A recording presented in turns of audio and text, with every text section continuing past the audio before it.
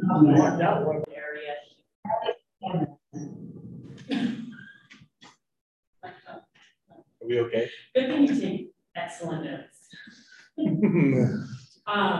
So that's the 2,800 acres of leased land, correct? Yeah, yep, that's correct. Yep. So I just want to clarify that. And as Clay pointed out, down here, this is the winter turnaround area right now. The red is where the staging area would be. And then looking over here at the vicinity map, the yellow area and the blue will be merged for the 35-acre parcel.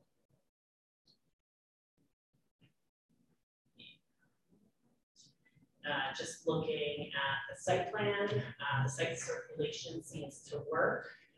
This is a 7,200 square foot building. They're proposing a muted color to fit into the nature and character of the area, pretty rural.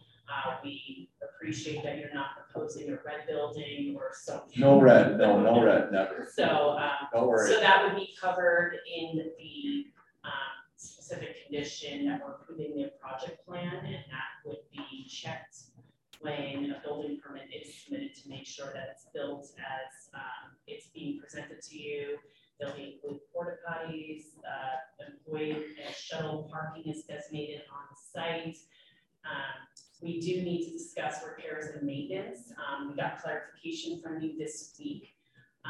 However, you just mentioned that there would be small repairs that would potentially be done on site. So we just did craft a condition on the fly here that we'll present to you that I think can address that and see if the commissioners are okay with that language. And then the information you provided about the 2,000 gallon above ground double storage tanks will be on site. So that wasn't really clear in the narrative that you saw. So along with that, in your staff packet, there was condition number 17, which was carried over from the original permit. However, the original permit wasn't very clear. So as I mentioned, this is an opportunity to clean up that permit.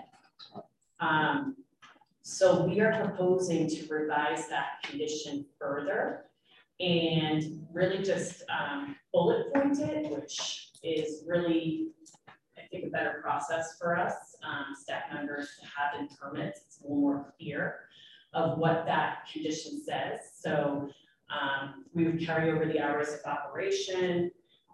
We would really put together condition number 17, and there was condition number 18 in the original permit that we put onto the second and third bullet here. Condition number 28 has to do with approval to road and bridge regarding that access from 42. So we just outlined that all in one condition instead of having them spread out throughout the permit, trying to find that information, as well as tours limited to 2 per day. And there shall be a maximum of 8 people in each tour, and Clay would want to have this discussion just to be clear that that's what you're asking for. And something else that we did change is the prior permit said there must be, the permit before said there are 2 guides per tour. But as we went back and forth, I think we can all acknowledge that the benefit to have more guides if possible for safety purposes. So we changed that to say there must be at least 2 guides per tour. So it limit the number of clients, the number of tours per day, but you had explained that depending on people's experience. Yeah, so typically what we do is we try to pair people accordingly to other groups. So we'll get like a lot of 2 and 2s that book. So we've got, let's say we have 8 people that are booked. Half are really good, half are not so good. Instead of having them all together with 2 guides, we'll often take 1 guide with 2 people or 1 guide with 4 people. So that we feel does a better job for the client as well as the overall service that's being offered. Because yeah, you could do all 8 together and have 2 guides, but in a lot of cases, we'll have 8 people out and there might be 3 guides because all 3 different groups are different abilities. So we feel that we're able to do a much better job on that you know, profile than just a standard, oh, yep, here's your 8 people, 16 people per group, whatever it is. And you got one guy in the back and one guy in the front. When we do the large groups, you know, you get 8 people, 10 people in a group, whatever it is. That is when you'll have, you know, your 8 customers, your one guy on the front, your one guy in the back. Of those smaller groups, it makes more sense to have the guide with the smaller group and kind of catering to that certain individual or individuals. Yes. Are you done? And then, regarding the overall permit conditions, we are also suggesting to remove condition number 11, which is no longer relevant. Condition number 5 addresses the issue having to do with annual permits, fees, and in relation to our new revised fee schedule. And then, as we mentioned, combined condition number 17 and 28, as we just presented in the prior slide. Then we are requesting to revise condition number 27, and that would be in bold, just some tweaks to that condition, that there shall be no customer or staff parking on the county road 80 or Forest Service Road 42. We are also recommending to swap condition number 29. And I have a Word document I will bring up, and it is reordered and organized. Sarah will thank you for that, and you and the rest of you. So with that, we revised condition of the former 29, and we are actually stating that the tours will begin from a 35-acre parcel that they are creating rather than the county winter maintenance. And then we would add condition number 31, which says permittee shall submit Forest Service permits to the planning department prior to operation each season. It's my understanding you're in negotiations with them, whether they're going to extend that to more than a yearly permit. Yep. So we thought it best just to put a condition in there. Yep. And then based on the discussion we just had regarding maintenance, I will bring up the Word document, but we just crafted a condition, and we want to run that by the Planning Commission and the applicant to make sure we are good there, along with have it available if you'd like to craft additional or subtract any. Oh, I think you're doing an outstanding job. So let me just add that last. Okay. Yes, thank you. Alan Moore, the Word document. Condition number 31 we added, which says all on-site maintenance shall take place on the impervious surface, and spill pits shall be located in the structures. I also do want to highlight condition number 28 and 29, which were referenced in the staff report. 28 came from a comment from Road and Bridge and has to do with your access. So you'll need an access permit for that, and I'm asking for you to work with them, and they would like for you to move that off of the county right of way onto the property, but that can all be addressed through that county permit. And then in speaking with West Route Fire, they had asked for you to coordinate with them. We know that you have an emergency operation plan, but they would like for you to check in with them and review it with them. So we included that specific condition 29. So talking about them, because I'll ask the question because I'm thinking of it. Yep. Do they have jurisdiction over the fuel storage, or is that a state issue, or do you know? I mean, it used to be, well, I don't know about here, but I'm familiar with Sally, go ahead. It references in the condition that it's state standards. So it is state, it does reference that, okay. Yeah. But through we did send West Route Fire a referral. Right. I spoke with them. The fuel storage information wasn't part of the narrative, which is why we asked Clay specifically. Got it. We haven't heard back from them if there are any issues, but being that they have to coordinate with West Route Fire anyway, we feel that this could be addressed through the. Okay. Yeah, that should take- And we can follow up. You'd say specifically about the fuel storage, coordinate that with West Drop? Yes. Yeah, that's fine. Typically, the fire district doesn't enforce state standards, they just understand where the hazard. Well, yeah, you use the fire department, In case US of Fire Marshal. emergency Yeah. issue. My guess is they probably ask that you incorporate some of their concerns into your overall emergency operation plan. Yeah. That if there was an issue, somebody's on fire, apparently, hopefully Well, not. yeah. You know, there was some protocol in place. The second question is for Clay. Did I understand you to say that one parcel you bought and the other one, is that under contract? I'm sorry, both parcels are under contract with the contingency that this goes through, it will close. If it doesn't, then there's no reason for us to have, purchase those parcels. Okay, because I was just trying to figure out, I had one was owned and one wasn't. I'm sorry, no, both are under contract. Okay, And procedurally, how that would work is. that's what I'm trying to figure out. That's part of the project plan and the basis of this amendment. If that doesn't happen, this amendment will go Goes away. away. Okay. That's we did kind of a single. But if the amendment goes away, all the other conditions go away as well. That is true, and that is something that we could come back and amend conditions. Yeah, I don't, Yeah. I just, Yeah, right, yeah. procedurally, I'm trying to understand. Yeah. Okay. Any questions for staff? I just kind of interrupted everybody right there, but I had to get it in my head, otherwise we had things, Just a quick one on 29, you're basically saying permittee shall start and end tours from the 35-acre parcel, period, Correct. just period, and eliminate the rest. Yeah, look up on Yeah, that's on what you the wanna Word go. document.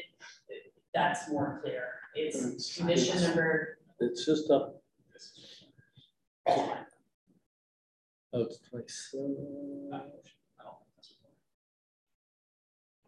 That's from the. Your number is different than our number. Oh, yeah, that's a new document.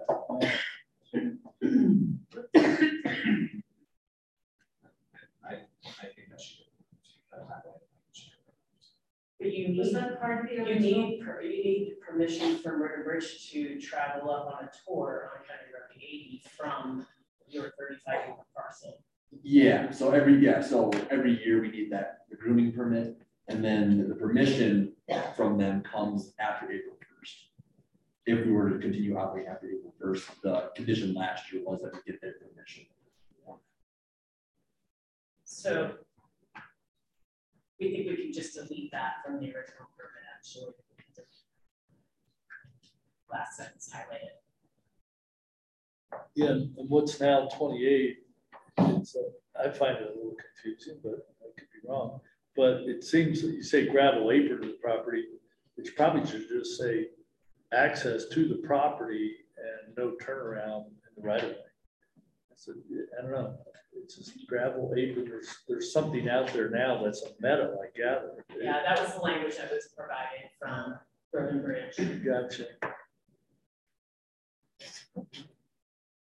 If you have heard over it and wanted to No, I don't think I'll. wordsmith I it. don't No. think I'm gonna wordsmith Mr. Moore. I think I'll skip that privilege. So in the end, though, you've got what do I call, just an overall amendment to the special conditions, I'm thinking, is that what you've got? I mean, we just run with that, I'm just trying to figure this out, kind of, right? Yes. So are you gonna delete this thing in 27? Yeah, would you like to delete that highlighted section of 27? Wasn't that your recommendation on this? Yes. If I don't all agree, great. There you go. Yeah, right.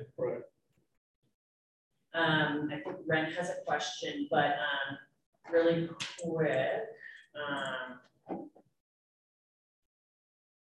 I think if you were good with what was presented, you could recommend approval as With the shown conditions in the provided by presentation. staff. Yeah. Yeah. Okay. And then Sarah will have this copy. And if Sarah has it, then I'm really good. Ren has his hand raised. Ren? Just kind of a geography question, making sure I understand this.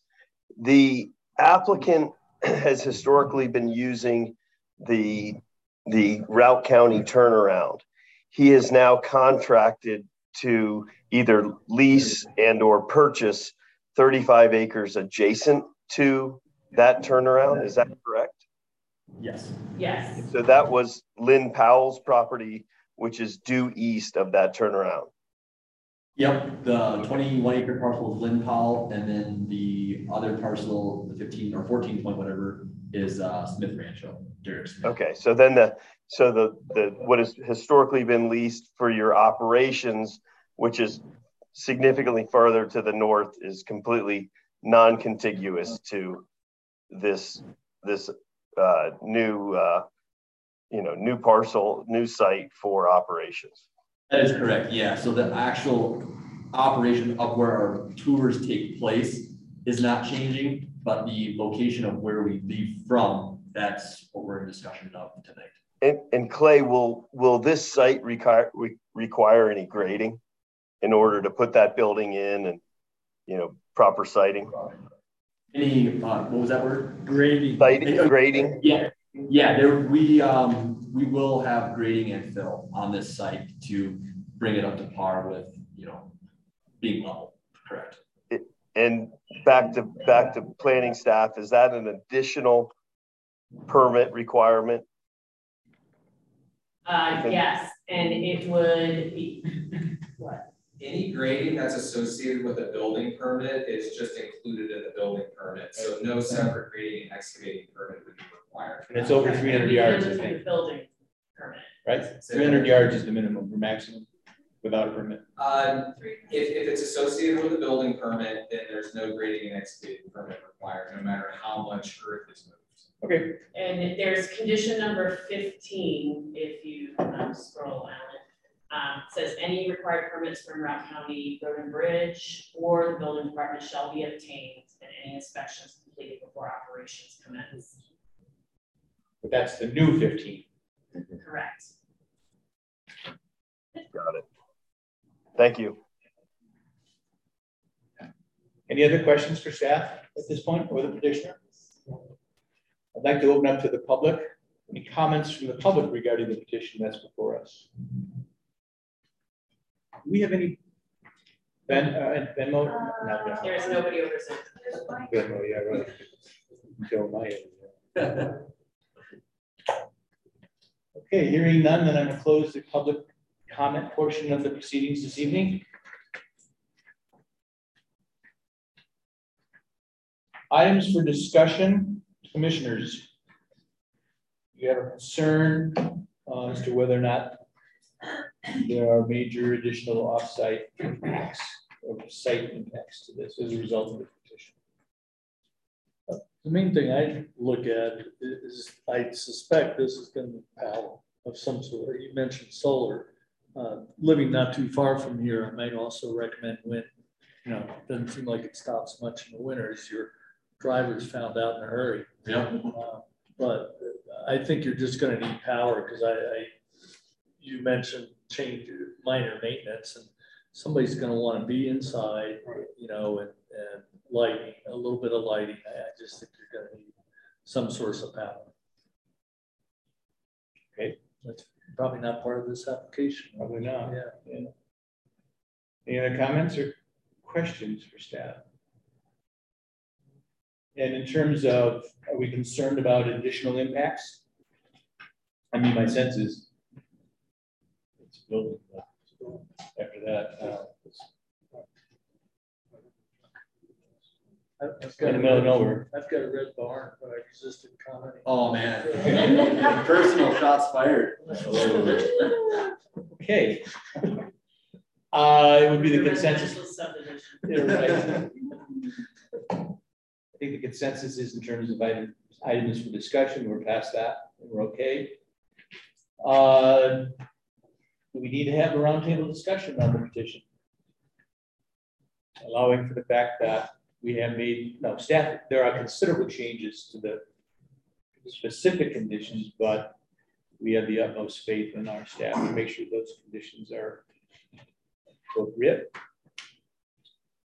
So with that, my sense is I'll entertain a motion to recommend the amendment to the SUP to the and the petition. Move we recommend. And really quick, about the number of tours.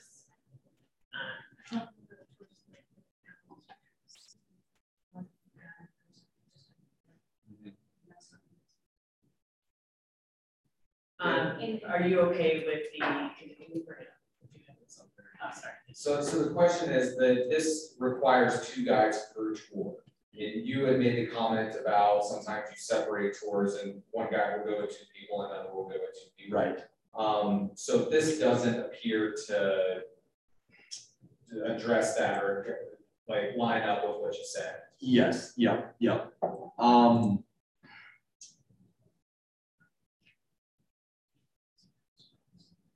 I mean, his explanation for one guide for a small 2 of 4 makes sense.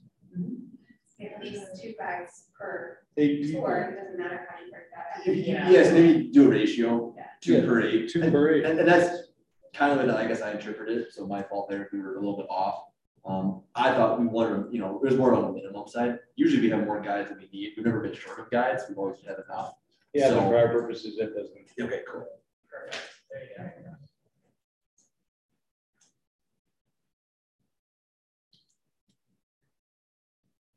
There you go, got a ratio.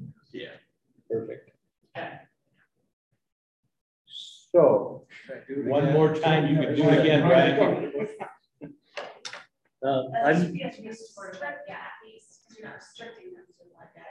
Like somebody wants it to be Yeah. 7 people. Yeah.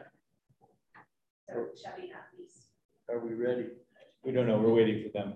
Send us a flare when you're ready. Okay, Okay, I move we recommend thank you, Brian.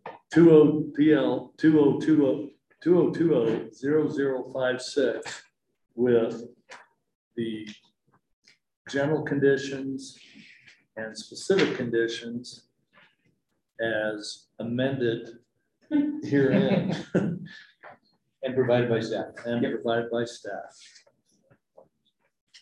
Second motion. Thank you, Brian, and thank you, Jim. Any discussion on the motion? Hearing none, all those in favor of the motion as presented, signify by saying yes. Yes. Yes. Opposed, say no. Ren, did you That weigh was in on Ren. this? That is right, yes. Oh, okay. Yes. Chair votes yes, motion's carried. Good luck. Thank you. See you on the BCC. Absolutely. Thank you. Thanks very much. Good Yeah, thank you guys. Appreciate your time, as always. Got through that one. It was painless. Or With the difficult. conditions. A lot of Yeah. details. No, it's- What are we gonna hear now? Solar? Solar. We should have. We'll be in touch with that. They Well, might thank stay you. listening about solar. Have a good one, guys. We'll see you. Take care. Thank you. Have a good one. Yeah, I know. Right, that's good morning.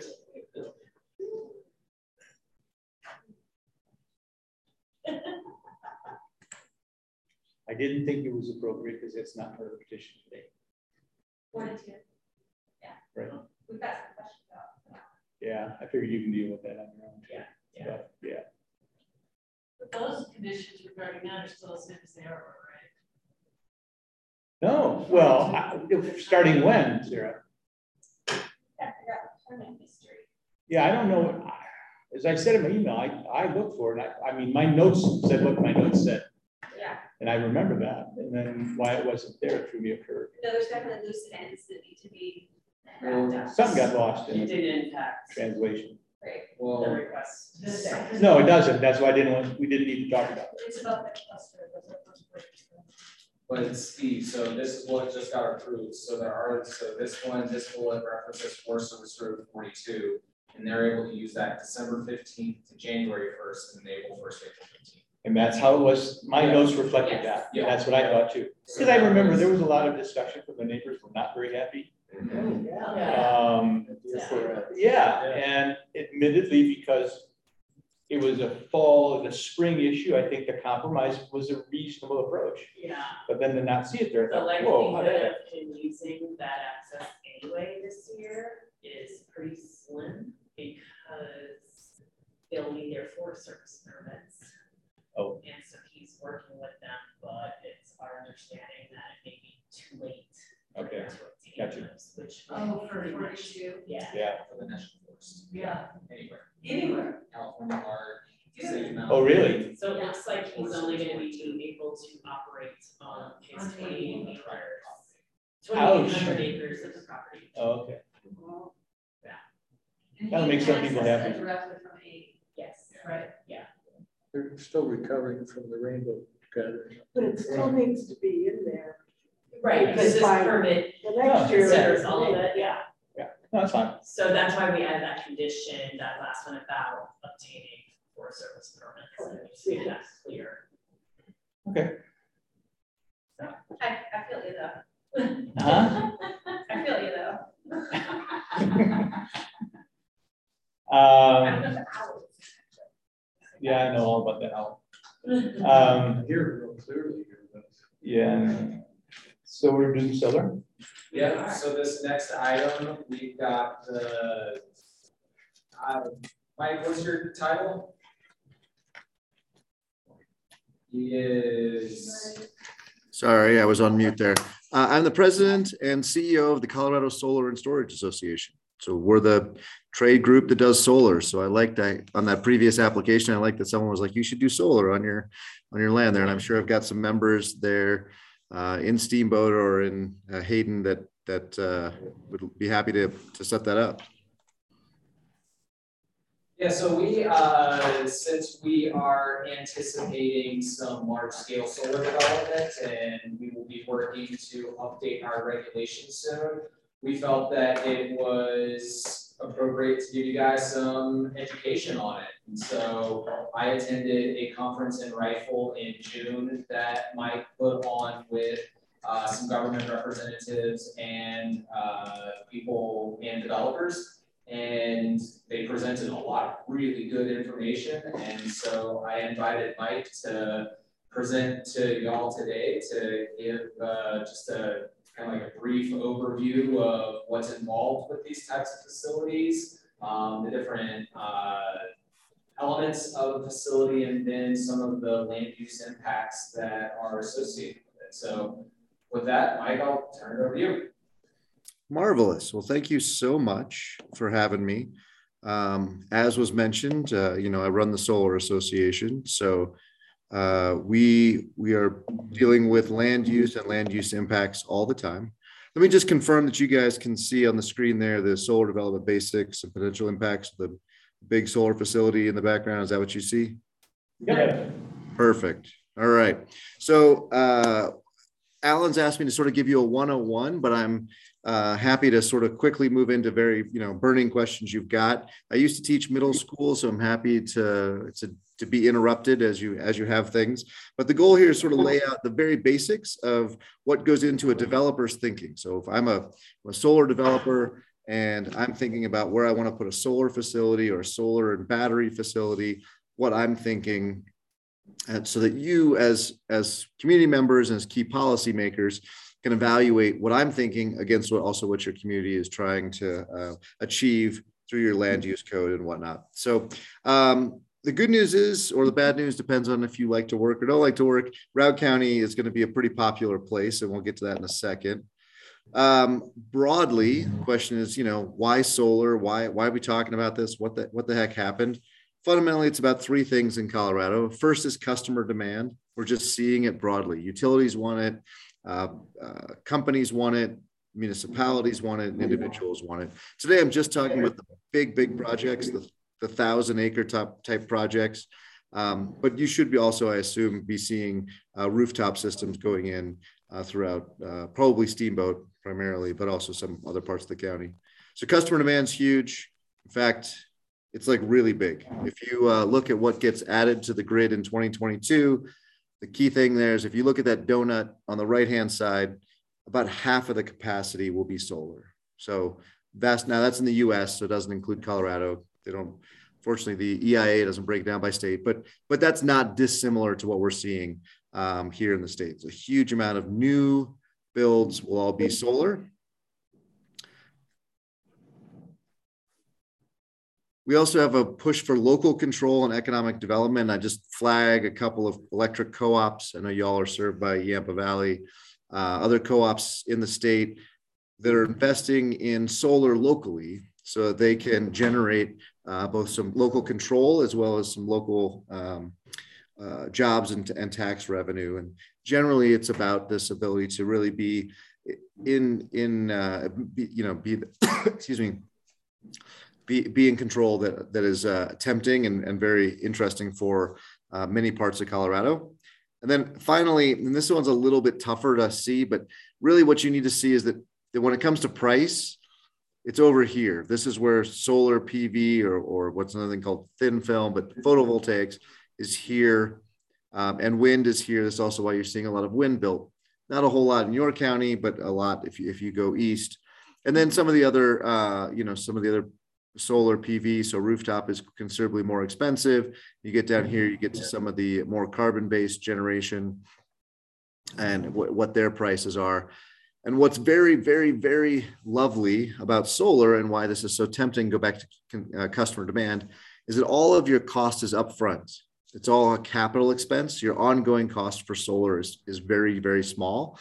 So you can lock in a price for 20 years and you don't see a lot of fluctuation. If you've looked at your natural gas bill, if you use, like I use natural gas for home heating, the price has gone up quite a bit due to obviously international events around Russia's invasion of Ukraine. But that fluctuation does hit your pocketbook. In the case of solar, another extent wind, those prices are locked in for 20 years and they don't fluctuate. So people love that. So those kind of three things are why we're seeing a lot more interest in solar. We'll get to why Routt County is going to see a bunch here in a second, but I just want to kind of go very basic. And again, this is a lot to look at, but the key thing here is that here's the PV plant, the photovoltaic plant down here. Hold on, I got to do that on this screen down here or here. That goes through a thing called an inverter. Whoops, excuse me, I went too far.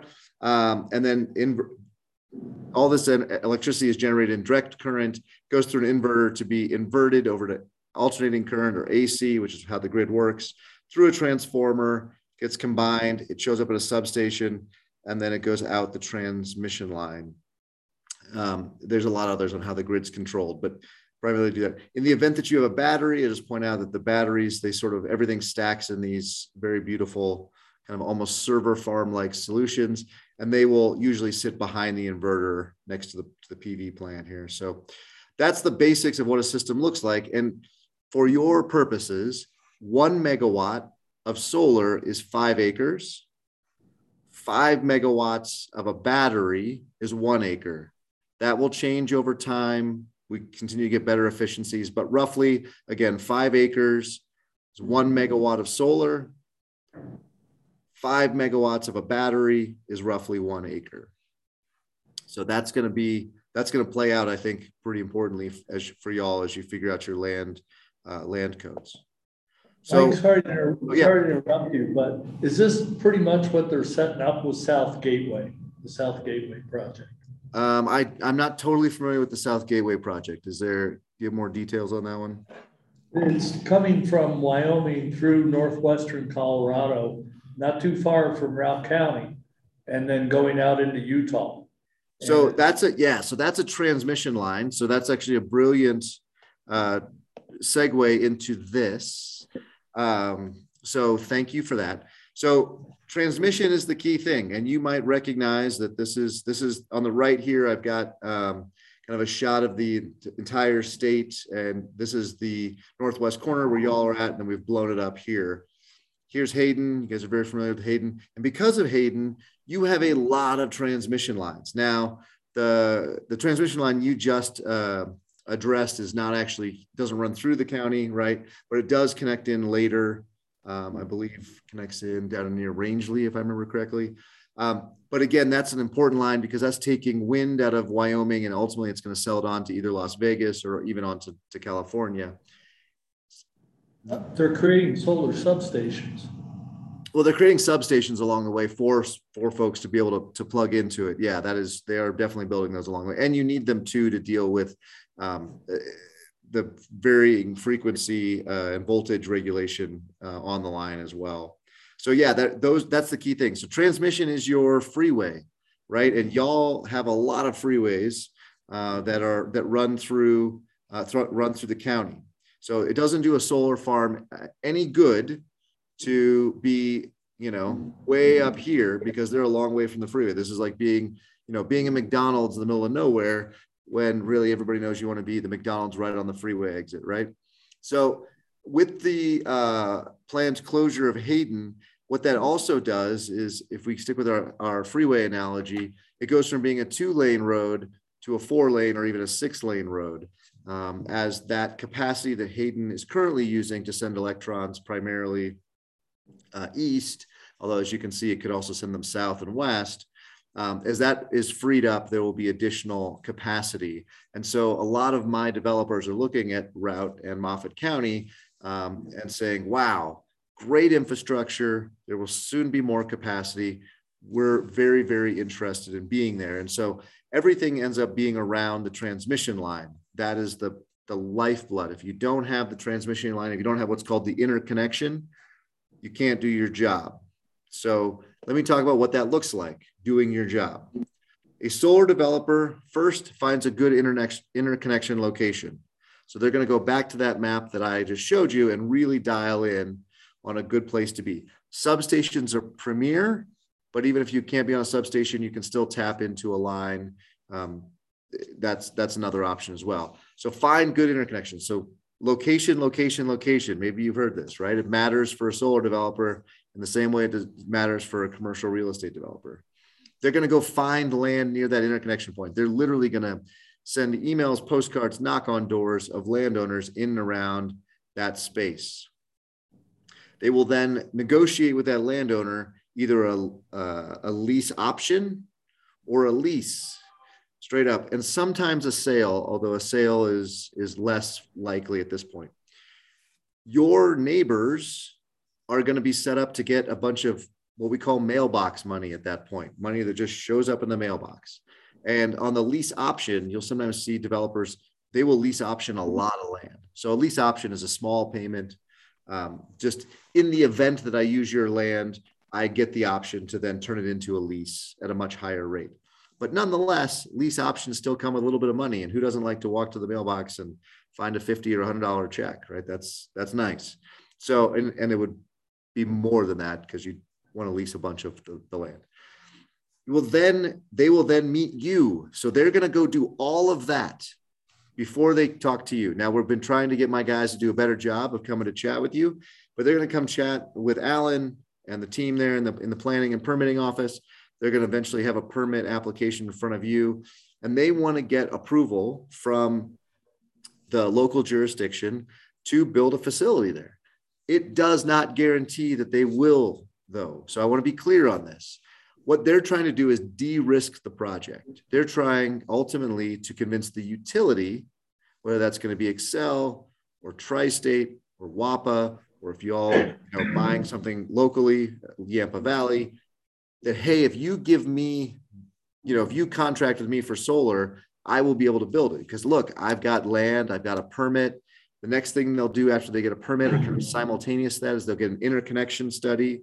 So it's, again, they go and talk to the utility and say, if I wanted to put 300 megawatts, on the grid here, could I do that?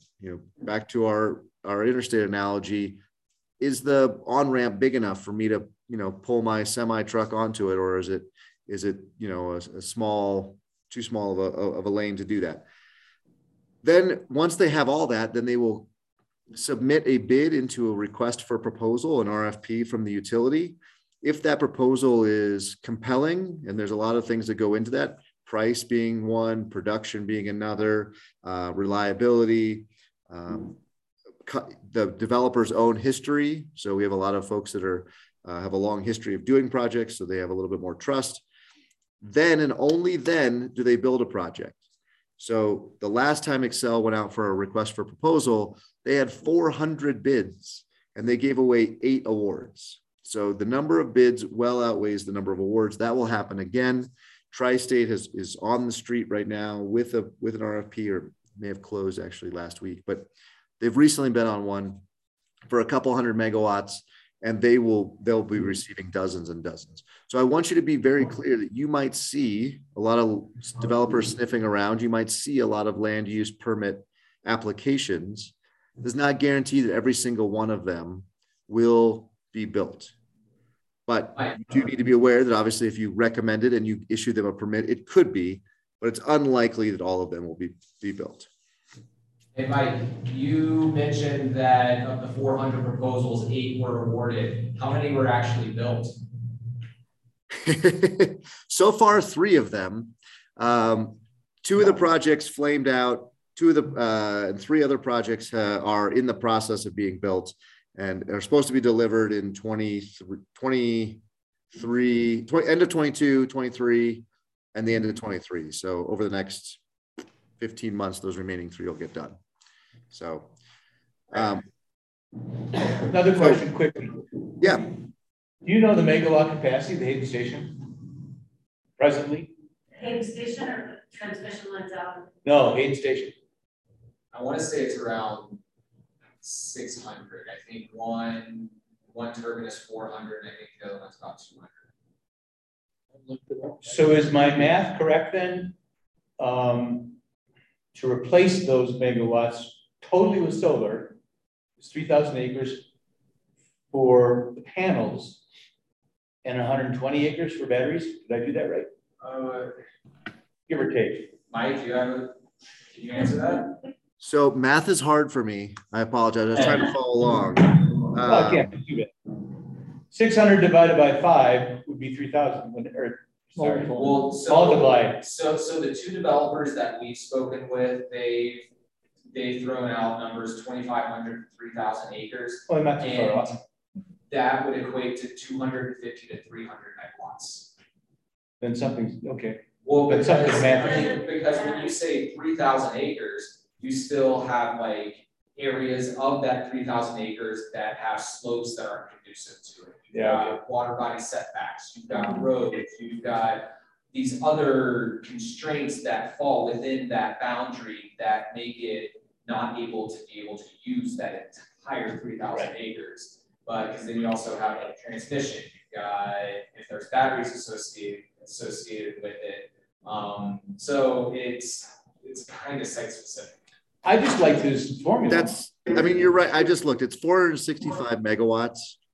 So if you were to replace all of that, and Excel will, but if you were to replace all of that in one place, then yeah, it'd be close to, 2,500 acres plus some additional land needed for the things that Alan just talked about. So are the transmission lines that come out of Hayden Station all owned by Excel? So go ahead, sorry. Yeah, I can quickly go back to the graphic here. So most of these are what's called PSCO, which is Public Service Colorado, but that's Excel. But there is a WAPA line, and I think there's a Tri-State line. Yeah, Tri-State line here. So when they're talking about getting an award from a utility, would it be for a specific line? Correct. It'd be very, very specific. In fact, it would be, so let's say it's Kruger Solar Company, and I go and I put a request in, and I say, I want to do 250 megawatts. I'm going to connect at the Mount Harris substation, and I'm going to produce this much power over the course of a year. That's what the award would be for. It would be for that much power with that much at that location, plugging in there, because I would have gone and gotten what's called an interconnection study showing that I could interconnect right there. So these are I think it was Alan who said these are very site specific solutions for the utility. Thank you. Great. Other questions on this? Because this is like, you get this, the rest of everything else becomes a lot easier. What are the hazards associated with battery storage? They're minimal. You can have a runaway fire with batteries. They're in self-contained shipping units, and they're spaced. There's now code to space them apart so they don't jump from one to the other. I mean, like all things burning, like a house or a car were on fire, you don't want to stand in the smoke. But they'll be on a concrete pad, and they'll be self-contained. And there used to be this idea you should put them out. There was unfortunately an accident down in Arizona where 2 firefighters were hurt pretty badly. And so now the best practice is just let them burn. They burn really hot, and they burn pretty quickly. So, and once they catch on fire, you can't use them again. So there's no point in trying to like save them. But as long as you're not directly in the smoke, as long as you're not actively fighting the fire, there will be no additional damage worse than a car fire or a house fire or something along those lines. What is the life expectancy of the batteries in our atmosphere here, our weather? Yeah, so batteries coming out of the factory right now are about a 10-year lifespan. Much like your cell, I mean, they're the same technology as your cell phone. So it really depends on how often you cycle them. So like my dad doesn't use his cell phone very much, and it's lasted him 3+ years. I'm a heavy user. In fact, I'm plugged in right now because I can't get through the day without it.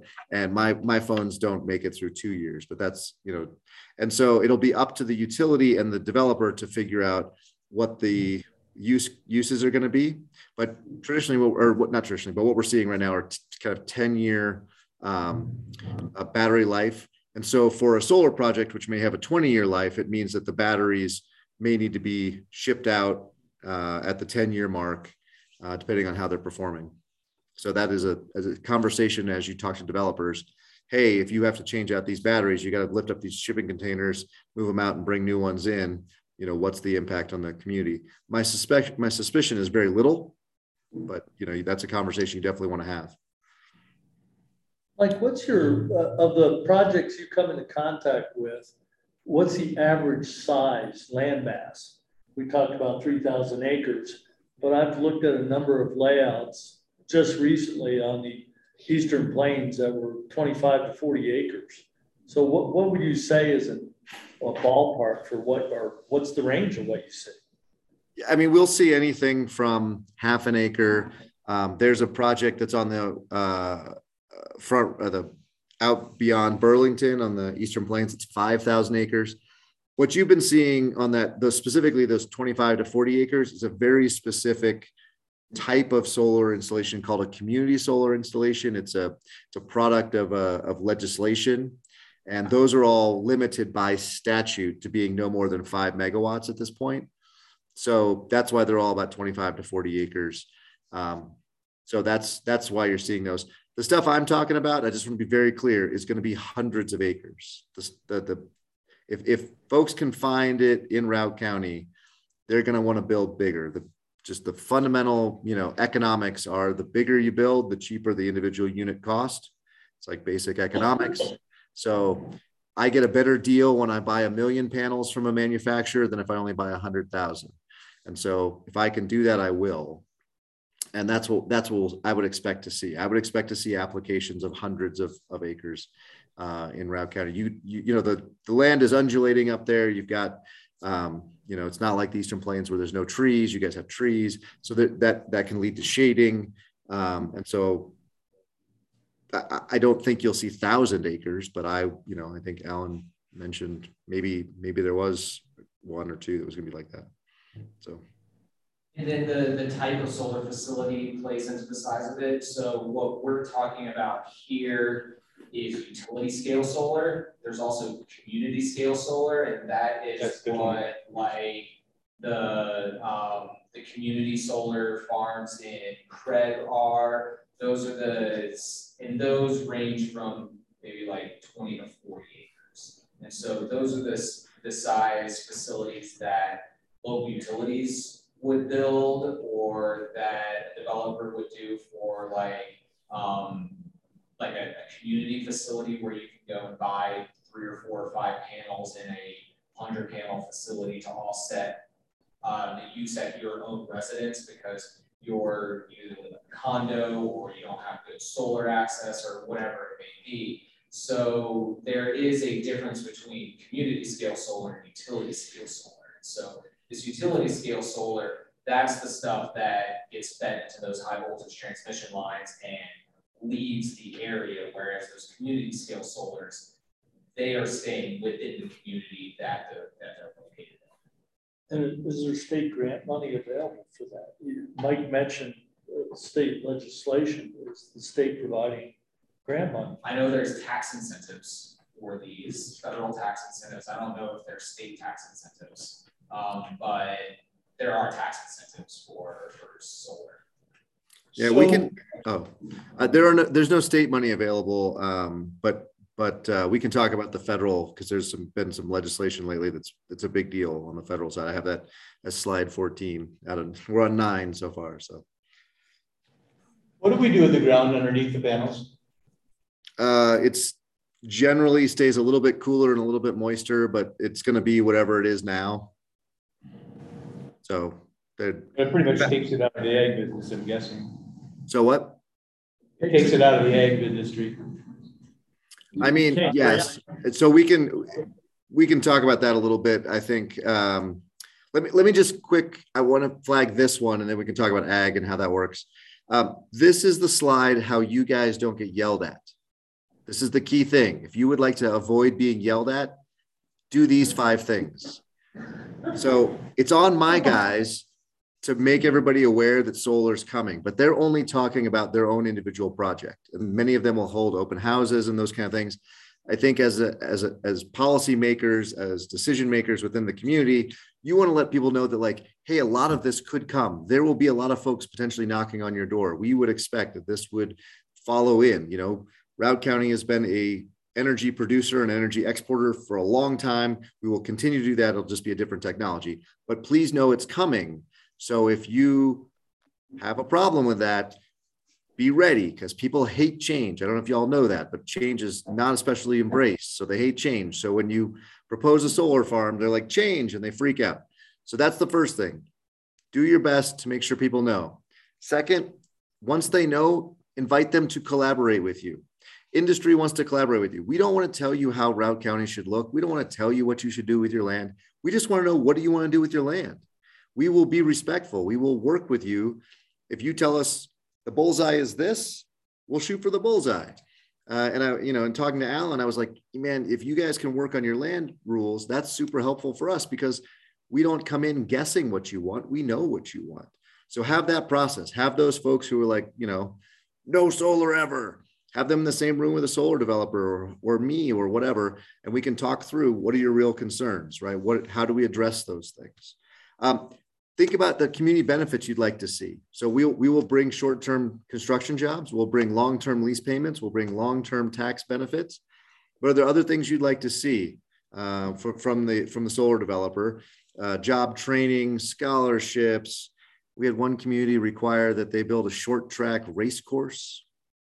Not saying that that's great, but they have a 1 mile turn, or they have a 1 mile total loop with a lot of left turns.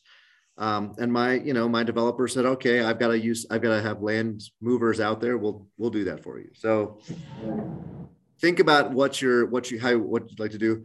Reducing impacts. I've talked to Alan about this before. There are places already that have been designed for or been historically used as places that people don't care about. It's a mess over there. It's the other side of the landfill. Okay, whatever. Think about if you can reduce impacts. Putting solar, if solar developers are proposing something that is going to butt up right against your high school or downtown or whatever, you might in your land codes say that's not really where we want to have it, right?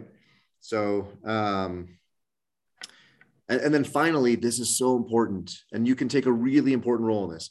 If you can align all the agencies, because I'm sure you have some state agencies that have some land and some oversight out there, your plans, your regulations. So, as you've got I'm sure you have a master plan for the county. Let's think about, where does solar fit into that? And then have regulations that match that, right? we're not asking to be like stuck in a corner, because as soon as you do that, the landowners that you just picked, they get really rich and their neighbors get really mad, and then you get yelled at. So again, it's all about you guys not getting yelled at. So don't pick winners and losers. Don't say build here and don't build here, because you just made somebody's Christmas and somebody else is going to be very upset. But think about, you know, what does it look like? It is perfectly reasonable to say we are not interested in having a 200-acre solar facility right next to, you know, downtown, or this brand new housing facility we've got, or whatnot. On the flip side, Adams County has a plan. They say we expect growth to go to here for the next 20 years. So if you're inside this boundary, we're going to tell you no, because we expect there to be homes and Walmarts and whatever. But if you're outside of that, we're good, because we actually want you to invest in the infrastructure upgrades. So then 20 years, when sprawl has happened, we can move you on, and we can then, you know, use that new infrastructure for or old infrastructure for purposes. So this is kind of best practice to keep you from getting yelled at. Somebody asked about the like, what's the best practice for the actual large scale units? And this gets to the agricultural question, right? So potentially, and the biggest impact we're going to have outside of sight. So I can't help it if people just don't like to look at solar panels. They're 8 foot off the ground. I don't know. We'll put some fencing around them. Sometimes you can screen them, but really the big impact is your wildlife, and understanding. As a developer, I need to have an understanding about what wildlife is where. And there's also the potential for there to be an impact on runoff, on anything. We don't want to move land. Anytime we move land, that's expensive. So that's why we always try to find flat south-facing land. You'll have to move some of it, but then as soon as I do that, I have to have a dust plan. I've got to have a weed plan. We've seen increasingly pushes by communities to say, can you do sheep rather than herbicides and pesticides on the property? You know, that is less evasive. That's less long-term damage. Sheep are generally pretty docile animals, and a local shepherd kind of gets a new contract. So it's kind of nice. Makes no difference to my guys, right? They just need the weeds and the grass to not grow above the panels. So, because they block the panels, I can't get any free energy from the sun. So that's an interesting kind of combo, but it's a thing to think about. So back to the question about ag, your farmers and ranchers are smart. They're never going to lease to us their most productive land. That's dumb. They will lose money if they do that. And they're smart folks. They run these very, very extensive small businesses. What they tend to give us is scrubland, is dry land, is land that's not productive, or land that is marginally productive. That's the land that folks want to give us, and they want to lease to us for long term. So could somebody take their best, most productive wheat or soybean or alfalfa? I suppose, but that's probably not what they do. What we find over and over again is they say, well, I've got that other 35 acres over there, or I've got that other section over there that has no irrigation, and you know, I have to hope it rains. It's just easier if I just have you do that. So everything is site specific. I think, as I encourage you, you know, one back to think about your planning and what you want to do. But we don't find that farmers take their irrigated, most productive land and then lease that out for solar. They lease out a lot of dry land, a lot of scrubland. And so, you know, you get what grows there naturally, and that'll grow underneath the panels. And so back to the weed and grass management, thinking about, you know, how do you make that work? We do have to put up fencing. There's a little bit of sometimes security lighting. It's ultraviolet, or not ultraviolet. Yeah, ultraviolet, the blue stuff. Usually it's not a spotlights, but that's required by National Electric Code to put the fencing up. And then system cleaning and checks. For most projects, they'll see maybe 1 or 2 visits a year around something. Solar panel is effectively just glass. It lays in the field. And as long as nothing bad happens, like a hailstorm or a tornado, we don't need to come see it. The inverter sometimes will need some maintenance, but limited to no visiting of the site. It'll be pretty mellow. unless of course there's, some outside thing. And then decommissioning. How do we get rid of this damn thing? Which you'll definitely get. If you're not thinking it yourself, one of your community members will say, fine, but what are we going to do at the end of it? Are they just going to throw everything away? Well, there's a couple options. One is potential for a developer to just come back and say, can I extend the permit? I can continue to make power. Solar degrades at about 1% annually, a little less than 1% annually. So I like to show that I have a panel that is as old as I am. Both of us were built in 1976. This panel still puts out a very decent amount of solar, electricity from the sun. It doesn't produce nearly as much as it did when it started, but it still does. So one option is you might extend it. The developer would have to come back and go through the process. Second is they might what we call repower or refurbish. So I'm going to pull the old panels out, the degraded panels out, and put new panels in. Repower and refurbish are very similar. And then refurbish is just some of the panels go away, repowers, all the panels go away. And finally, decommissioning. I'm going to tear the whole thing out. So those are your options at the end of life. 20 to 25 years. Again, how long does your land use permit allow them to be there? But question is, okay, so fine. Are you going to throw it all in our landfill? Well, all the it's primarily glass, a little bit of copper inside and silica inside, and then the racks themselves are all steel, and so they're all subject to your solid waste laws, right? Primarily, the steel gets reused and recycled. The solar panels do not as of yet. We don't have enough of them reaching end of life to have a viable recycle industry. We are doing that. We're looking to do that. There are multiple manufacturers who are making commitments to do that.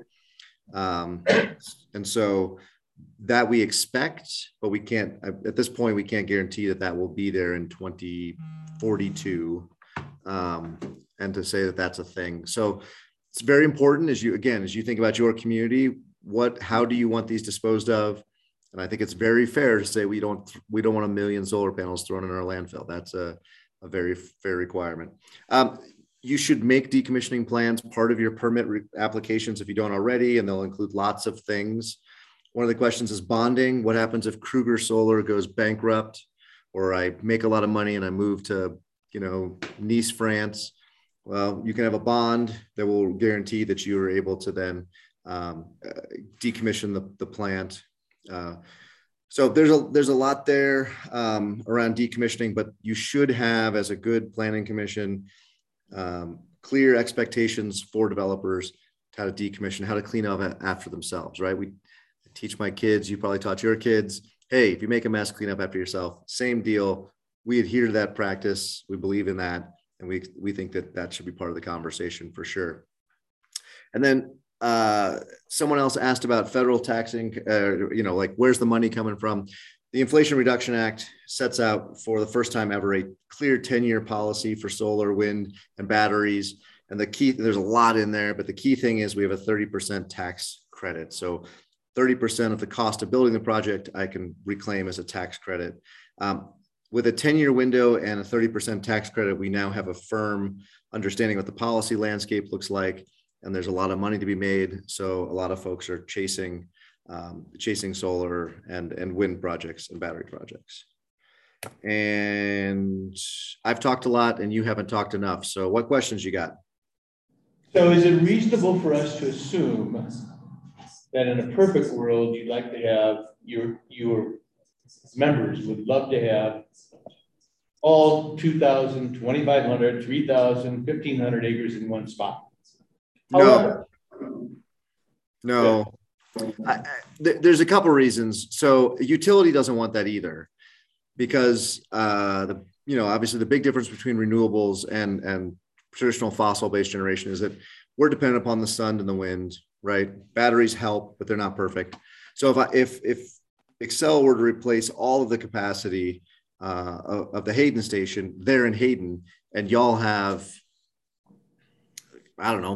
3 cloudy days in a row, or you get a big snowstorm, right? Snow melts pretty quickly off solar panels, but let's say you get a snow, just a crazy one, right?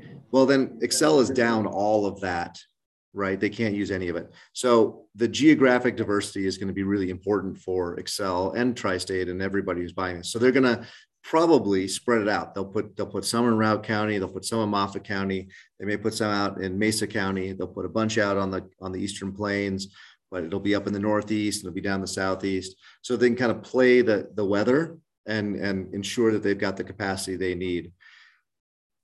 For individual projects, however, I should be clear, Kruger Solar, I want everything as condensed as possible, right? So I want, if I'm asking for 1,500 acres, I do want them all together.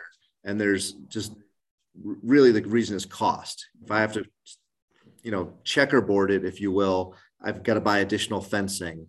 I've got additional conduit and wiring I've got to lay. I've got additional trenching I might need to do.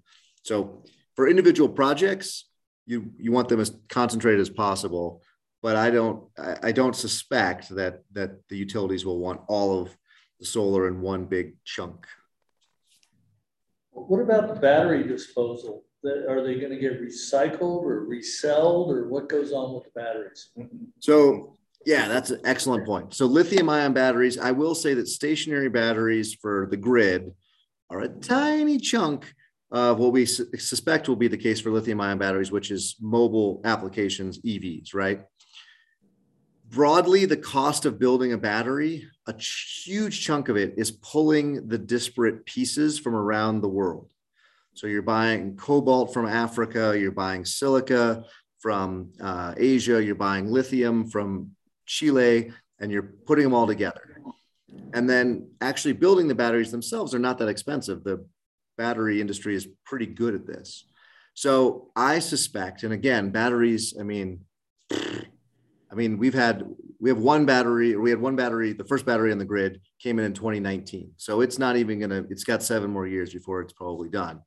But there's real advantages. Once you build the battery, everything's concentrated. It's brilliant. Like I don't have to go to Asia to bring in my silica anymore, or Chile to get my lithium. It's right there. So the battery processing plants will actually already have their stuff centralized and concentrated. So the assumption, and batteries are really heavy. They're like crazy heavy. So you want to build your battery as close to its final use as you can. Panels themselves are fairly light, but batteries, these containers are really heavy. So the assumption is, and especially because the Inflation Reduction Act has a lot of tax credits in there for battery manufacturing and recycling, is that there will be a whole industry that will pop up to meet those needs and deal with disposal. So assumption is the economics make sense and the kind of logistics make sense. So therefore it should happen. Do we have a battery manufacturing or recycling facility now? We do not. But again, the battery, like the most recycled thing on the planet is your lead acid battery in your car. It's 99% recycled. So the battery industry is used to recycling. They're used to getting it. So, but I think you can definitely write into your code, appropriate waste disposal. And that doesn't mean just throwing it in the landfill. I have a question about process and timing of planning. So a lot of the plans and conversation around Excel and transition to a new job model and energy production facility are closed doors. And you're suggesting that we get out ahead of the conversation and understand what people want, which is tricky when it's not really open common knowledge about the direction that Excel is moving in generally. Is the solar development going to be in addition to battery storage or biomass combustion, or like what does that look like, and then how can we plan effectively and have some say in that with the company's decisions that are closed door? Yeah, so as somebody who fights Excel literally every day, it's what I spend the vast majority of my time and budget doing. I'm very sympathetic.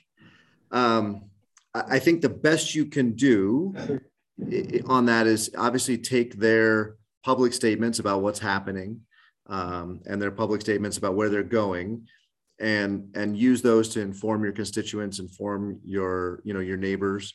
The other is, Excel has made very public commitments to not leaving Routt County and Hayden high and dry. So I don't know who your regional contact is, but it seems to me that that individual should be held to a pretty high standard of getting the word out that Excel is going to put out a request for proposal in Q1. We suspect it'll be in Q1 of 2023.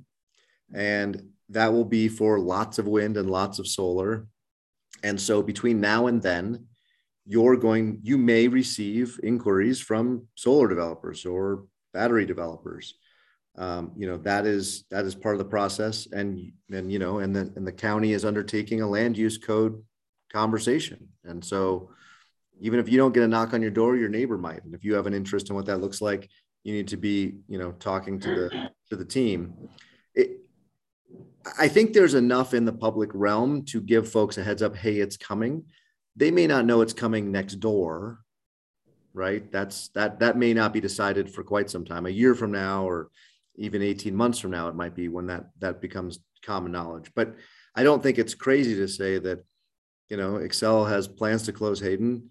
They have committed to the county to replace some of the, tax base, and they'll do some of that through new energy projects here.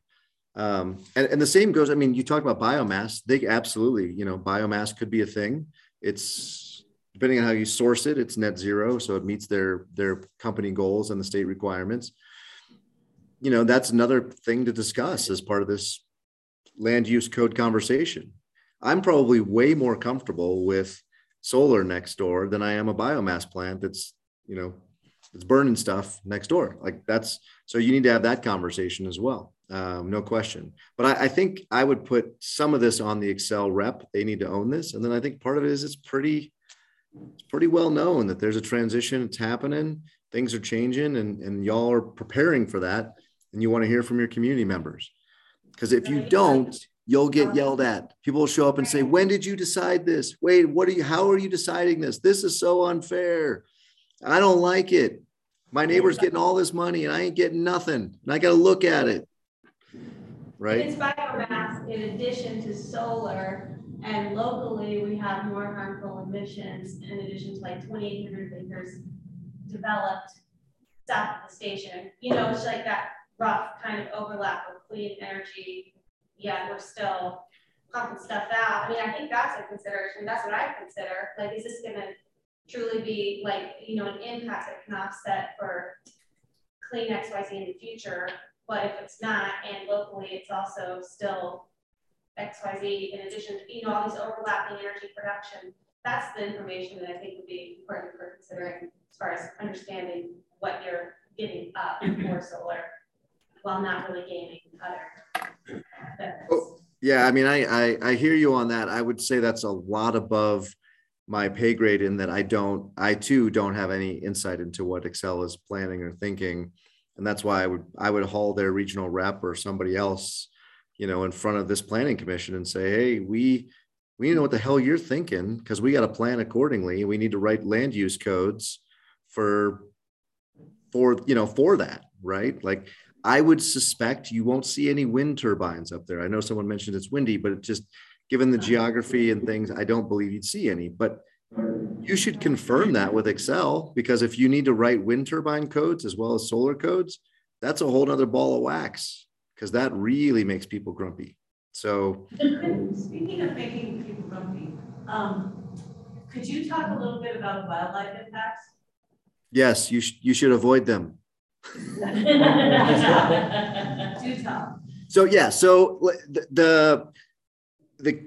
it is on the developer to talk to Fish and Wildlife and other state, agencies and federal agencies to talk about, what lives here, what do we know lives here, and what do we deal with? If you end up in a place, so the biggest thing, and I don't know if you guys have a lot of these, but prairie dogs are the biggest problem. We freaking hate those things. They love to burrow right next to the pylons. So that makes them very comfortable to come out of their burrow and have a pylon at their back so they don't get eaten by a hawk. And then they love being underneath the panels because they don't get eaten by a hawk. I get it. So that's like a problem though, because when they start burrowing next to the pylons, we pile drive them, but you start pulling away their supports, they can start bending and things. We hate that. So, you know, the thing that we, What I'm thinking about specifically are birds and like grouse, for instance. And yeah, so other species that are in fact an issue here in terms of protecting their habitats. yeah. So write that into your code. Any endangered, or there's a couple steps, right? Endangered is the big one, but there's like, you know, concerned, any habitat that has, that, you know, that is identified as being for those folks, we're just not going to permit anything there. End of story. That's, you know, if that's what the community wants, I'm going to be clear, my guys are going to kill me for saying that, but if the community, you know, if part of the future of Routt County is ensuring that you've got a diverse wildlife habitat so that you can do cool outdoor, you know, you can attract a bunch of birders who spend a bunch of money in town, then y'all should just write that into your code. Like that's what it should be, right? I think there's some ways in which you can mitigate them. So you don't have to be a hard no, but you could say, all right, developer, you better come up with a really good mitigation plan for this. And so we see in places with large mammal migratory patterns that they are requiring corridors that are, you know, I forgot what CDP or not Fish and Wildlife likes, but they have corridors. So you do end up with a project that looks a little bit more like a checkerboard or a chessboard, so that those pronghorn or elk or whatever can cross through. We can kind of have all of the above. Yeah. Wildlife corridors, elk, deer, grouse. So we're, that is definitely something that we are taking into consideration. We are going to meet with CPW to understand what their recommendations are, what their best management practices are. We met with a wildlife biologist from the Fish and Wildlife Service this week to understand their concerns, and they are actually putting on a presentation with Mike and COSA on October 4th to go over some of this stuff. And so I am going to forward all of you that invitation with the Zoom link to that presentation, so you all can attend if you want. And Alan, what do we think about trying to reach out to Excel to get them in here? I mean, I think it's sort of, I tell myself, it's somewhat in their best interest. If we're going to go through our codes with a thought of at least providing a path towards solar, you would think that they'd like to have some input into that and would welcome that. So I believe that they have filed with the PUC to have one generation unit be considered for biomass and the other one for molten salts. So I can confirm that, but based on that, I would say that this is likely, because you asked about batteries. Molten salts are a battery. So if that is what they do end up doing, I personally would be surprised if there were batteries associated with any of these facilities. But I could be wrong on that. And I think it just depends on what happens with Excel, the PUC, and then the developers. So I think it's kind of we need to craft our regulations to take battery storage into account and have it there. And if it doesn't get used, so great, but at least it's there in case we do use it. Developers will be bidding batteries into the RFP for sure. And Excel has expressed interest in having batteries because when your fuel source costs nothing, there's no reason why you wouldn't save it, right? So they may use the molten salt facility, but they might also want to use a battery, for other purposes. And not only that, they're not worried about you locally, but they've got the entire, their entire footprint in the state to take care of. So they might need, if the sun's shining up in your neck of the woods and they can fill up a battery, that makes up for a day that it's windless out in Lamar or whatnot. So, hey, Ren's had his hand up for a while. I'm not really in charge, but I feel like we should call on him. Mike, you're a good man. Glad someone out there is paying attention. Two questions. And first, thank you for your presentation. Very, very informative. Number one, in terms of the marketplace right now, what's kind of the max distance that you're seeing from the transmission lines? Oh, fabulous question. It's $1 million a mile. So you can imagine my guys don't want to spend very much money building lines. Also, lines are tough to permit because y'all are going to want to have some comments on generation tie lines. So most folks are trying to be next to, like quite literally next to substations or transmission lines, or within a couple of miles. And again, the topography really matters.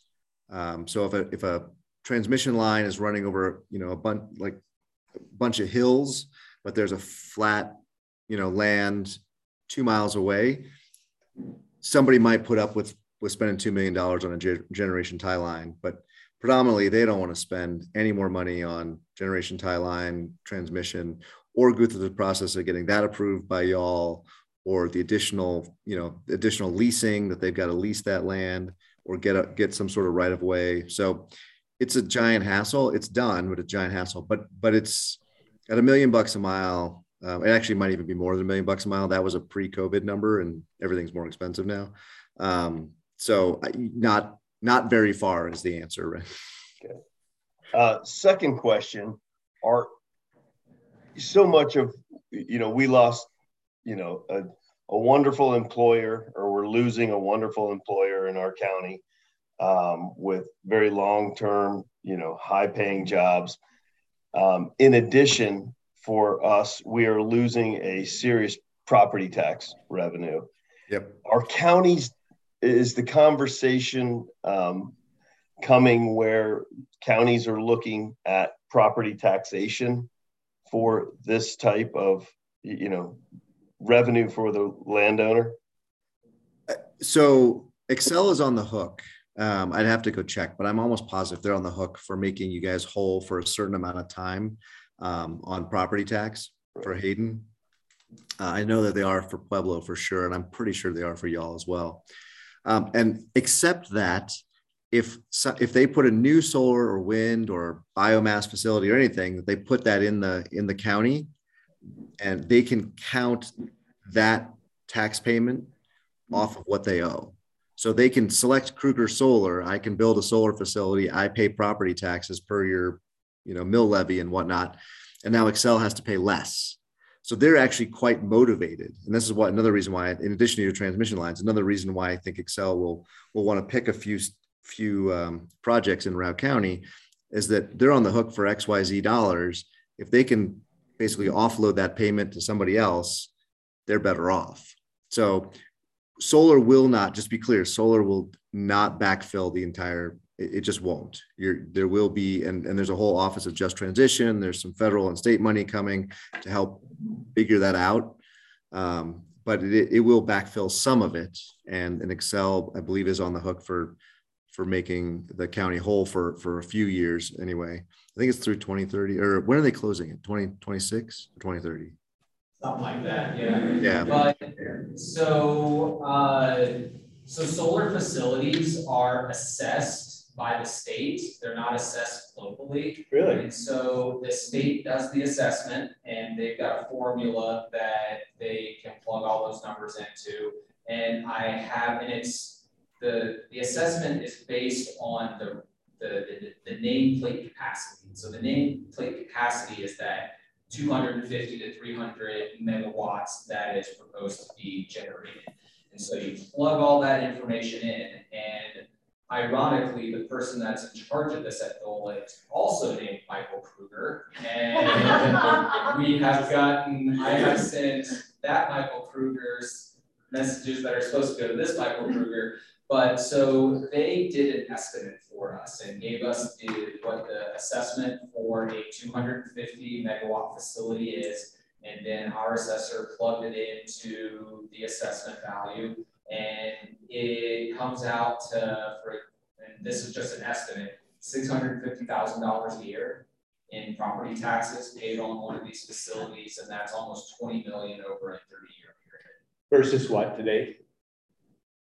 I don't know what. Well, I mean, you can see why I asked the question. Penny in the bucket.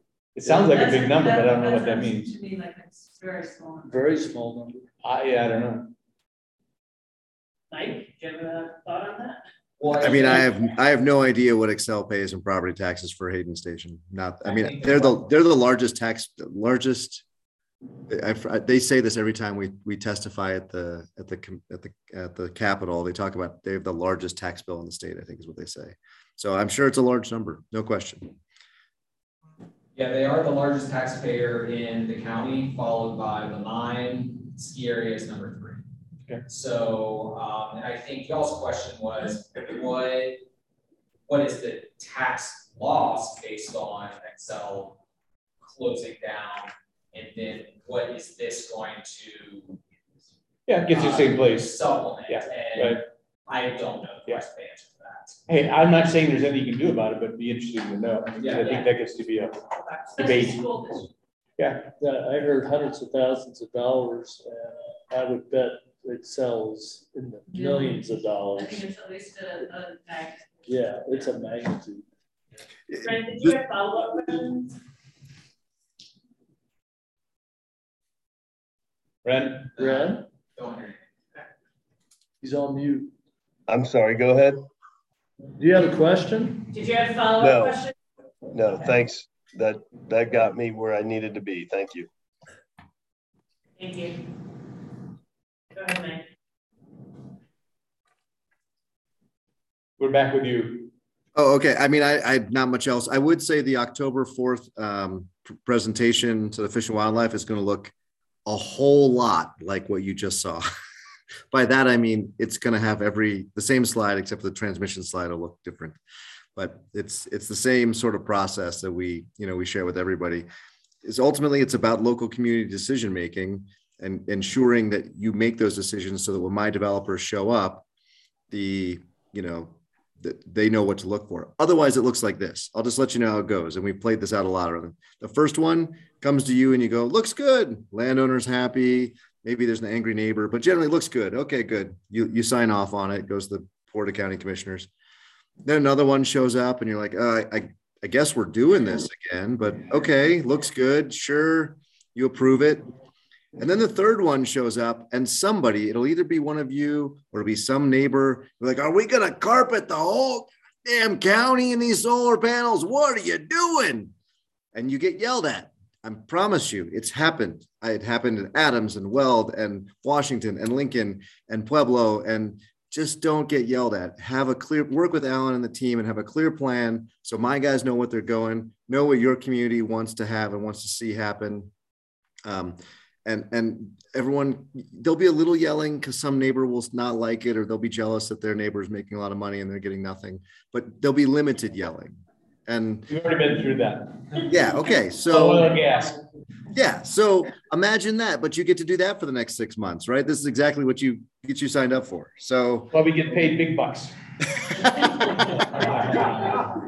Not the gourmet too. Yes. Yeah. Cookies. So I've sent Alan my PowerPoint and it's got my contact info. I'm happy to jump on a call or a Zoom. I don't weigh in on individual projects. Just to be clear, it's my developer's responsibility to do a good job for you. So I just try to set the field so they know what they're walking into. So I'm not, if you call me and say, is this a good developer? Is this a good application? I'm not going to weigh in on that, but certainly I'd love to continue the conversation around as you work through your land use code and be helpful in any way I can. And, if I need to, if you want me to come up in person, it's not that hard. I love it up there. I think it's beautiful. So it's not that hard for me to come up with a good excuse to go, visit. So shameless plug there. Thank you so much. Thank you. Thank you. We appreciate it. Thank you. All right. Hope to hear from y'all. Good luck with your work up there. And thanks again for your, volunteering. It's unsung hero kind of stuff. So have a good evening. Good night. You too. Thanks. Bye. Bye.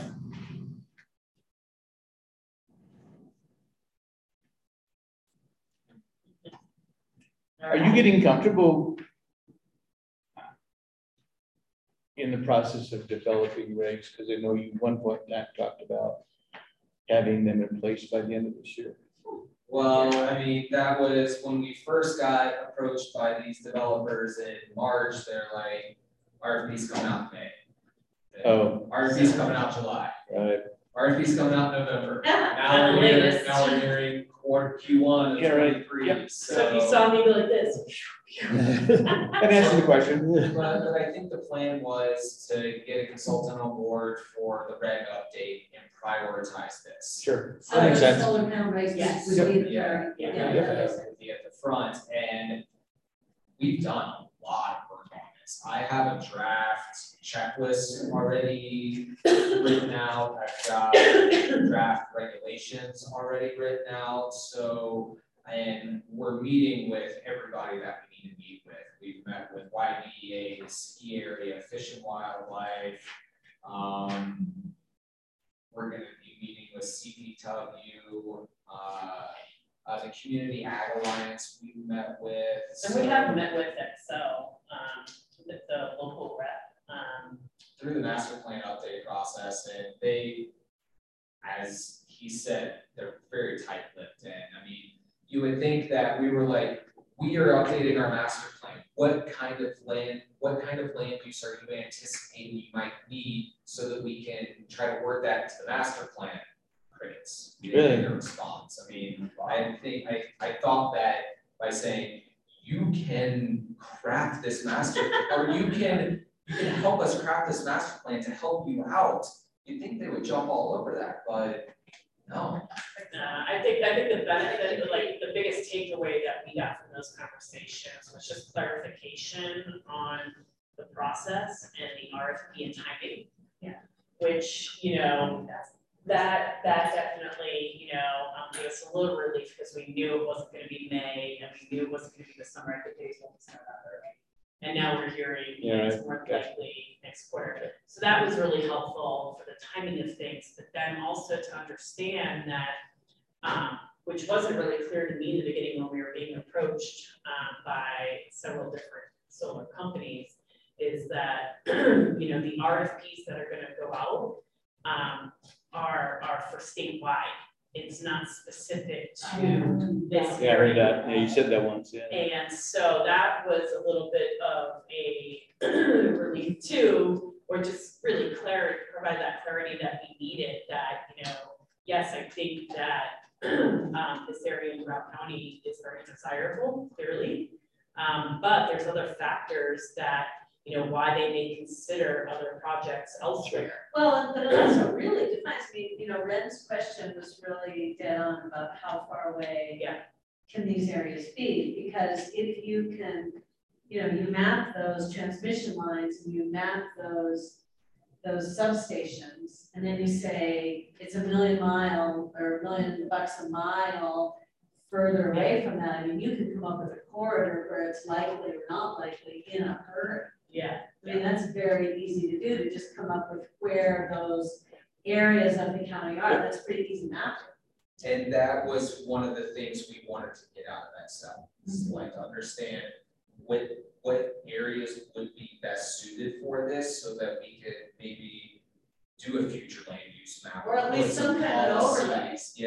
In place to help support that. But also, when I was at that conference in June, I was talking to some developers, and they said the larger the facility, the further away it can be from the transmission. Well, that makes some sense. Yeah, just because like the bigger the facility, you're gaining those economies of scale that you could then put into the transmission. But if you have to also consider the slope of the ground. Yeah.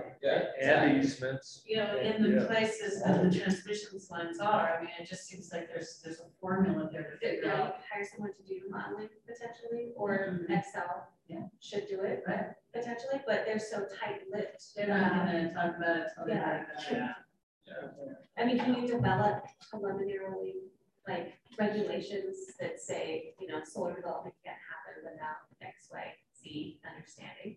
And then go back in and modify the zoning and regulations when you have that information more readily available.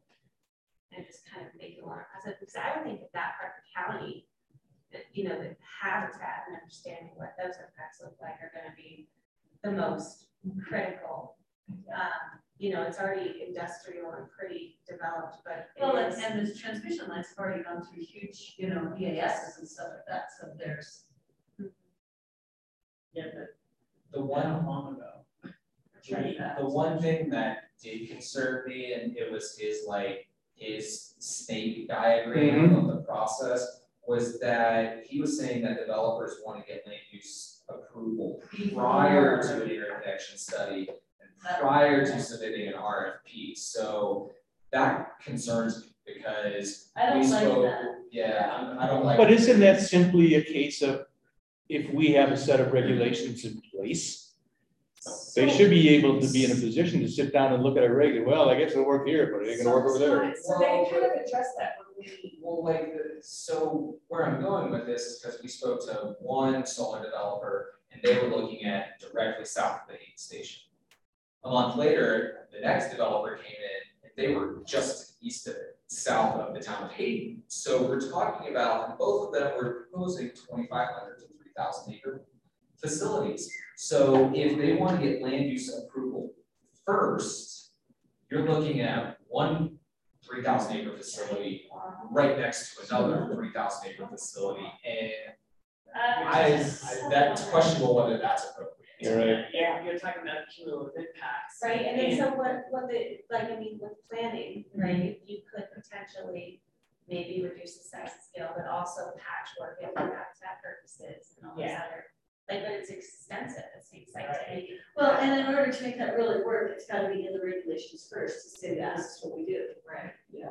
I mean, but that was a little bit different information though, what you just touched on from what we heard from the two companies that approached us, and I thought from Excel, is that in order to apply for the RFP, they need assurance, and the assurance wasn't an actual permit. It was basically that we have regulations to support, like or we have the zoning to support it, that they can include in their RFP. So I was a little surprised by, him saying actually, there's a difference of saying, hey, we've met with the county, we've met with all the right people to say that this is possible, it meets zoning. Yeah, that's one set of we would need a land use permit versus obtaining an actual land use permit just to apply the RFP. Right. Which I can understand makes it more competitive and attractive, right? Yep. So that is. And he might have meant that. Just Yeah. didn't come out wrong And too. that's something that I'll follow up with Yeah. Mike on to just understand that. So are both those parcels, do they have the transmission lines crossing them or nearby? Yeah. Right nearby. Yeah, just work on them, yeah. They also cross back of our property. You can be that. Right in my backyard. I see Brian like twitching here. I'm just going. You might have to He's getting recuse at it, yourself, I my get it. friend. Oh, man, no, I got a vested interest. Then you'll be out there. Any other questions on this? No, I think we're just all impressed that you're ahead of the game. Thank Yeah. you. Once again. Seriously, that's well done. I had a conversation with one of the potential candidates for Routt County Commission. In depth. And I just suggested to her, I said, you don't realize how good a staff that you have here. She said, oh yeah, I do. So I thought, oh, that was good. But anyway, compliment. Thanks, Steve. You're welcome. Keep it up. So I cannot get on the internet to look up the schedule. So Alan, I got kicked out. So we're talking about solar power and you can't even get on the internet. Well, we're just going great. It's this room, I don't know what it is, but yeah, I can't get back on it, so. But I think we have something scheduled. We don't have anything scheduled, October 5 is the first one. October 6th. So we don't have anything for October 6th. Is that? No, not the 6th. There's not going to be an October 6th. Oh, okay. Yay. I think you said that last time too, but I think you said we're not sure. Yeah. And then the next week, we are all going to Snowmass for a Mountain Town Resort Planners Conference. Ooh. So that's the four of us, Michael, Christy, Sally, and I. Nice address. Huh? Nice address. And then Christy and I will be back the next week, and then the following week, we are going to New Orleans for a conference on the new software that we got. Cool. You got a budget for all that? What's that? You got a budget for all that? The city view is coming through the building department budget. Okay. Yeah. I'm not going. Yeah, so that's just the two of us, but there is city staff, counties, and state and county staff going Oh, wow. to that conference, and that's for our city view shared software, common software that we have that we share with the city. So that should be a good one. So next Tuesday at the commissioners, that's Langley is going to be considering that. The following week, the commissioners, the board and county commissioners have D&D recycling and snow country. And then the week after that, it's Thunderstruck and the two items tonight. So this evening's going. So Lando, that should be somewhat interesting. Yeah, and then we're starting to schedule master plan outreach meetings and circling back with all the stakeholders that we previously met with. We have a meeting scheduled on Monday at 1 o'clock. It's a joint meeting with the city, with the county commissioners to present the master plan, but also there's going to be a presentation by the city on the mountain area, the mountain area plan on Ski Mountain there, and there's going to be a presentation on the extension of the Core Trail West by the city, and then an update on the Steamboat Springs area community plan. As you know, the county is partnering with the city on that project. There was an intent to start that this year. Obviously, we didn't have the capacity, nor did the city, so that got pushed to next year. So there'll just be an update of what that process and the timing of that will look like. The city will take the lead on that, but we will be part of that process. Is that all just staff disengaged, or is that like public? On Monday? Oh, yeah, on Monday. It is a public meeting, but it's a joint meeting. I don't know if they do public comment for it, but I mean, it is open. If it's a Monday. You can zoom in, so there's a Zoom option, or you can come in person. If it's Monday, it's a work session. Right. It is, but it's, I mean, they meet quarterly with the city. And I don't know why they scheduled it on Monday. Yeah. I think but anybody can listen in on a work session for sure. And would it be reasonable to assume that the Core Trail going east is dead? It's dead, so we have a follow-up. That expression, you probably don't have to say any further. Never mind. We have been. No, it's not. Yeah. It's not fair to say that. It's not. Okay. No, we have been working with city staff, the applicant, and us. That's fine. I just. Diligently trying to. Do I also sense the word tryingly in there too? Negotiate and okay. really just trying Enough said. Get it where it needs to be to Enough get back said. to the commissioners.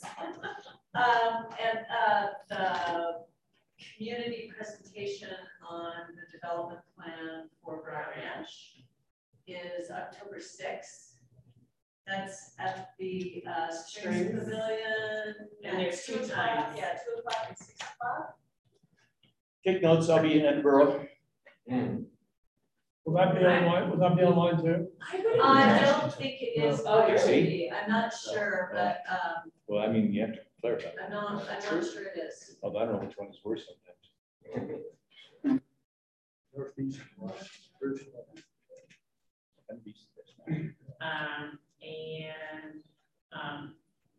We skipped over I mean, I You came did. in late, I'm sorry, so I don't know if there were formal introductions. No. but Meet Sally. I said hi to her.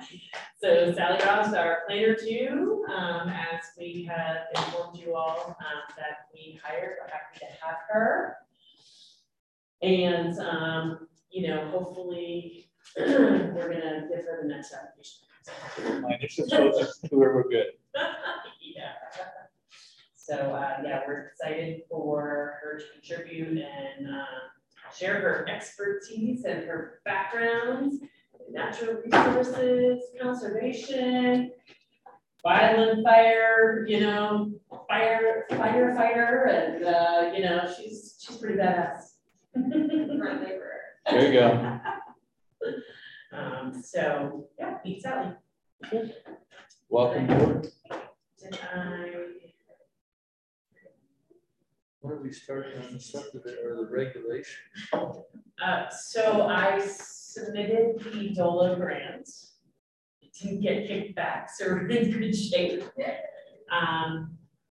As I mentioned, I think we have a really good chance of getting this DOLA grant. We will know the beginning of December. I think December 1st is when we find out if we get the award. My next project is starting to work on an RFP starting next week. And we'll get that out because we will go through the RFP process starting in November. A lot of that work. Yeah, that won't be too difficult. We can kind of use the similar format that we did for the master plan grant. So the idea would be that we would have a consultant on board for the beginning of the year, you know, first quarter. To align with the solar. And all the solar comes flooding in. Yeah, my one concern is just because there's so much money out there available for communities to update their plans and regs and things like that. I hope that we get some good responses to the RF. Sure. You know, that is my concern. We do have a couple of consultants that we know who we would love to respond that we can send. But hopefully they have the capacity to take on. So. Is what it is. Yeah. So when we put together that RFP panel, it will likely be somebody from Planning Commission, they'll probably Board County Commissioner, and then we'll bring on some other people to that review panel, and I'll just give you a form of what that looks like and who wants to volunteer. We have a number of people that would love to volunteer. I'm sure. Or be volunteered. Yes. So that's all I got. Okay, thank you. That's a lot. We're good. That's Go great. on. We're up. Thanks. You can stop recording now, Sarah. Yeah, I don't think it was for me. This was actually nice. I did not bring that on purpose. That's fine. It's Stuff in my plane and stuff. Perfect. It'll come back to me eventually.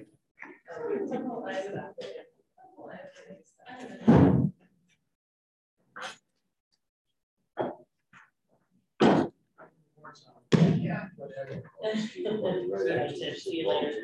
Thank you.